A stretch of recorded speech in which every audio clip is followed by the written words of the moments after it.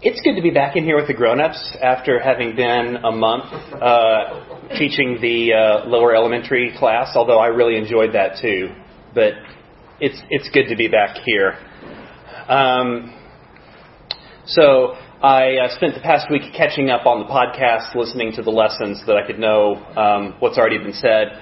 We're working our way through 1 Corinthians, and so no need to rehash all of that stuff. There's 3 really good lessons already out there on the podcast feed for the first 3 chapters. But what I want to do this morning is I want to have you imagine what it would have been like to be part of that initial group of Christians in Corinth. Maybe you were a Jew, and the very first time you saw him was in the synagogue. Or maybe you weren't, and the first time you saw him was at the house down the street. He wasn't the best speaker, but there was something about his message that just grabbed you. And that message was this: there's one true God, and that God loves us. And He came to become one of us. He lived as one of us. And we killed Him. But God raised Him back to life, and He sits today at the right hand of God, and He's coming back to rule, and He's going to make everything right. You know, I have had this thought that the early church is kind of like an end times cult. Right? Like, they really believed that Jesus was coming soon. Like, days, weeks, months at the most. And, like, we've got to get ready for Him. And nothing else matters. Everything else is completely out of the way because Jesus is coming. He's coming any minute now. We are preparing our lives for Him. We're starting to get ready for life in this new kingdom. And then time passes. Months go by. Hadn't come. Then it's been a year. Then it's been a year and 6 months, and now the Apostle Paul is leaving. Which, that's good, right? Because we're that much closer to when Jesus is going to come, and Paul needs to go to other cities and get the message out. We need more people to be ready. Then more time passes. And on and on and on, and slowly, over time, that concrete reality that Jesus is coming soon starts to become more of an abstract concept. And that's when it starts. The community begins to lose its sense of identity. But then, one day, this new guy walks into town. And he knows how to speak. Like, the way he speaks, it's not like anything you've ever heard before. Every time he opens his mouth, it's just mind-blowing, right? He uncovers new truths in Scripture that you'd never even thought of. He can convict you in ways that, like, never imaginable. And it's exciting again. And there's this new buzz, and you start to notice there's more people coming to our gatherings. People that used to mock you for being part of that weird end times cult. What are they doing here? They're just here for Apollos. They're not really here for us. They're not really a part of us. We were here in the original group. We were here for Paul. We're still here for Paul. And all of a sudden now, in the midst of this losing a sense of identity, we've got something to fight about. Apollos versus Paul. That's not really what this is about. See, what happened over time, and probably even subconsciously, this community has begun to look for new ways to identify themselves. New ways to give them a sense of identity, to tell them who they are. And they begin to look for things and take positions. Imagine this, right? There's a group of them, they're at someone's house, they're eating dinner, and somebody stands up at the meal, and they say something like this: "Thank you so much to our gracious hosts for preparing this wonderful vegetarian meal. Of course, as Christ followers, we don't eat meat that's been sacrificed to idols. In fact, I don't see how anybody that participates in that backwards, horrible pagan ritual could even consider themselves to be a follower of Christ. And you know there's someone all the way over here at the other end of the table that's thinking, I had meat last night. And depending on their personality, they're going to react in a couple of different ways. One, they might just go, well, maybe I don't really belong to this group anymore. And they slowly drift off to the outside. Maybe they're more passive-aggressive.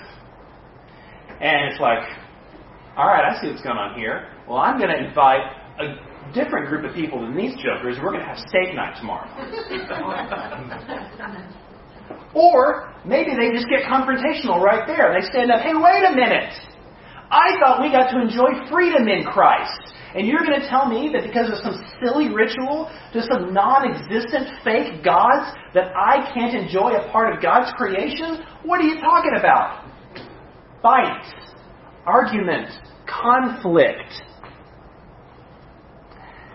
And now, once people start taking sides, we start attaching names to the arguments, right? Now we try to defend and rationalize our position. Well, Apollos clearly taught us blah, blah, blah, blah, blah. Yeah, but whatever. Paul said blah, blah, blah, blah, blah, right? Well, Paul clearly has some issues because of X, Y, and Z. Well, Apollos doesn't know what he's talking about. And they're fighting. It's this big battle that's Paul versus Apollos. But it's not. It's between these people in Corinth. People that think they've got it all figured out, that they know everything. They're beginning to have an overinflated sense of self-importance. The phrase that Paul uses a lot is puffed up. And Paul knows exactly what's going on here. Right? And so in 1 Corinthians chapter 4 and verse 3, this is what he says. It makes little difference to me how you or any human court passes judgment on me. I even resist the temptation to compare myself to the ever-changing human standard. Although I'm not aware of any flaw that might exclude me from this divine service, that's not the reason I stand acquitted. The only supreme judge, our Lord, will examine me at the proper time. So resist the temptation to act as judges before all the evidence is in. When the Lord comes, He will draw our buried motives, thoughts, and deeds, even the things we don't know or admit to ourselves. He will draw them out of the dark shadows of our hearts and into His light. And when this happens, the voice of God will speak to each of us the only praise that will ever matter. See, He knows. And He knows that this conflict has nothing to do with Him. It has nothing to do with Apollos. But He can use that, He can use these figureheads as a way to hopefully try to explain to these knuckleheads in Corinth what's really going on and what the real problem is. So he goes on. He says, right now, brothers and sisters, the best thing I can do for you is to apply these principles to the situation with Apollos and me. He knows there's no situation. Maybe we can show you the meaning of the saying, not beyond the things written. If you learn that, perhaps none of you will swell with pride because you fall into the seductive trap of pitting one against the other. Is there any reason to consider yourselves better than others? What do you have that you didn't receive? If you received it as a gift, why do you boast like it's something you achieved on your own? I gotta say, I'm really glad that we don't have this kind of division here within Storyline. I mean, this is a really good community. And it's made up of really great people. People that are truly committed to the way of Christ. And that understand that we are all participants together in His church. We're not people that are just looking for a place to go on Sunday morning. We don't really attract those kind of people. I mean, mainly, we don't have a building. We have a part-time staff. We don't have a large budget so that we can spend on buildings and programs and things to enrich ourselves. We don't have any of that baggage that so many other churches come with, right? Here, men and women get to serve as equals. Here, people are truly free to be themselves in a way they could never be at another church. I mean, we're kind of a place where people come to recover from other churches. Like, we really know what it means to follow Christ. We are so much better than those other attractional churches. Whoops. Okay. So, I don't go around talking like this. But if I'm really honest with myself, I've thought it a few times. It's so easy. That's why Paul called it a seductive trap. Who do we think we are? And actually, that's the question. Where does our identity come from? The bickering, finger-pointing, ego inflation. Paul calls this empty words, powerless words. He says, some of you have put yourselves on pedestals and live like you are high above the rest. It's as if you assumed I would not return to confront your misguided pride. But I'm coming. Lord willing, I will be with you soon. Then I will know what power is backing those arrogant folks and their words. The kingdom of God is not a realm of grandiose talk. It is a realm of power. So tell me what you want. Should I visit you rod in hand, ready to discipline a crew of self-important people? Or should I embrace you, love you, and gently teach you as we celebrate the blessings of God together? Paul's ready to grab the whooping stick, if necessary. The kingdom of God is not a realm of grandiose talk. It's a realm of power. Okay, so what is backing our words? Are they empty? Do they have power? Let's go back to the end times cult, right? We believe that God raised Jesus from the dead, and He sits at the right hand of God, working to put the powers and principalities under His control. And He is coming back soon, where He's going to reign as King, and He's going to make all things right. Those are some words with power. Other words: institutional, emerging, marginal, missional community. They're just words. They're not bad words. But if we're not careful, we can use them to puff ourselves up. Alright, so brainstorming time. How can we keep ourselves from puffing ourselves up? How can we keep from being too arrogant?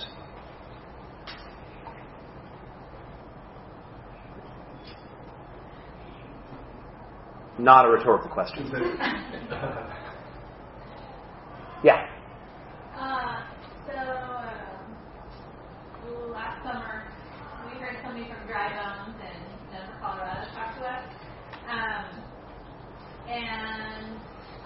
There's this mindset of taking, like, whoever you are, whatever you claim, I'm a female, I'm a follower of Jesus, I'm white, all these things that can lift you up, right? In one way or another, and taking it and coming under other people, bringing yourself under. So instead of being above others, right? I'm above people that aren't white. Taking that privilege or whatever it is that makes you you, and taking it and coming and lifting up and putting yourself underneath others. So if we're focused on not claiming, we have missional communities and we're super missional and we just really like to get involved with the people in our community. You know, if we just focus on, you know, making ourselves less in order to lift up and celebrate other people, you know, all the time, we're not so hot. You know, we're not hot stuff because we're presenting ourselves. That's good. Thank you for that. I think it means we make lots of mistakes and we're open about it, and we don't always have the answer.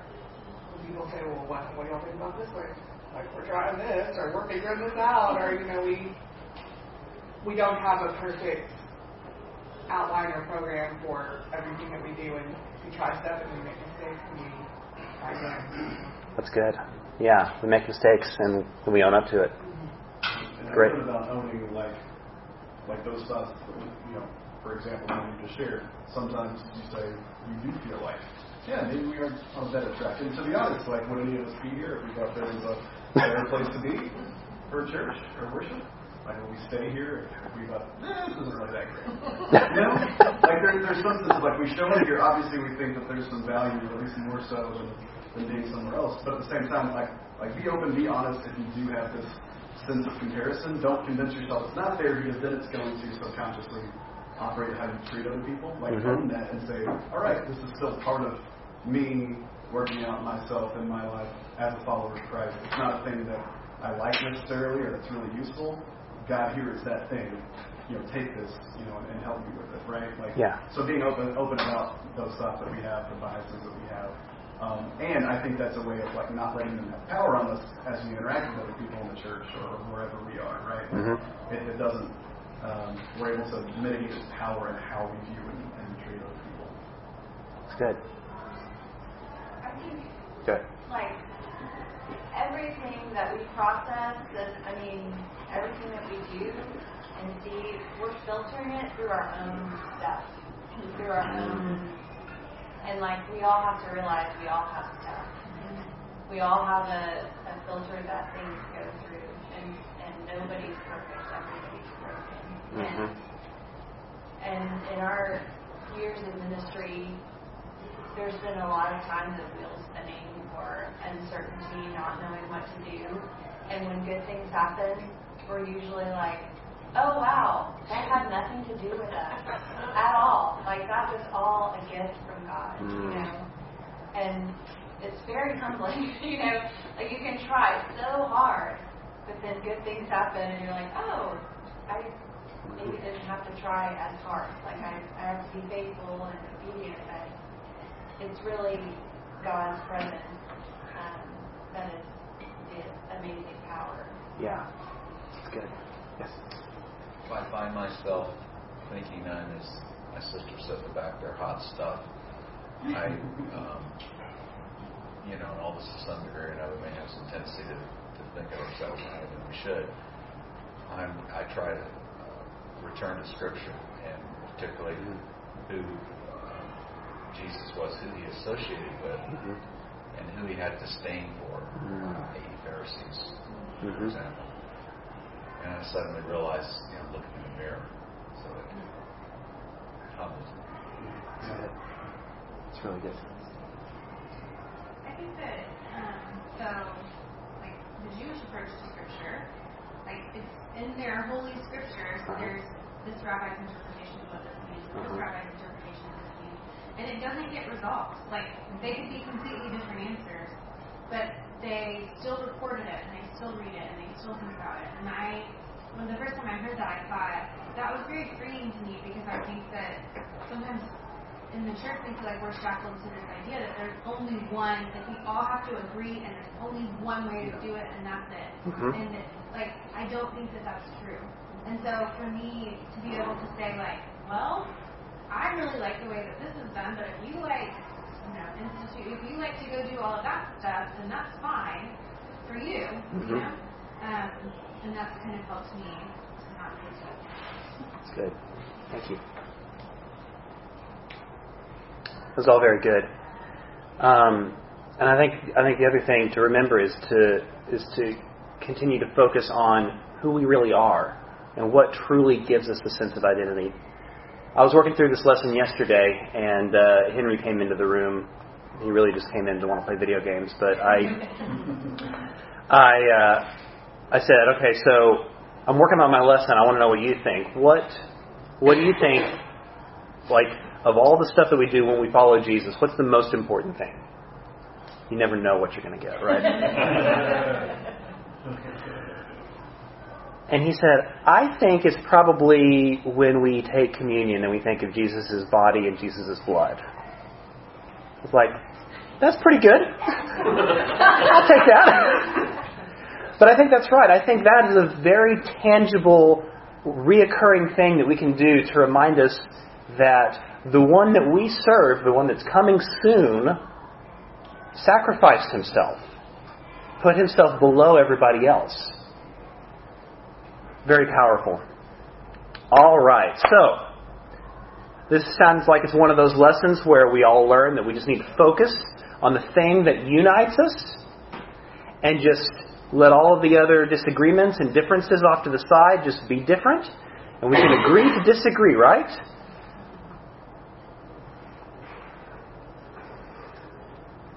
No. See, the problem, I blame the Apostle Paul.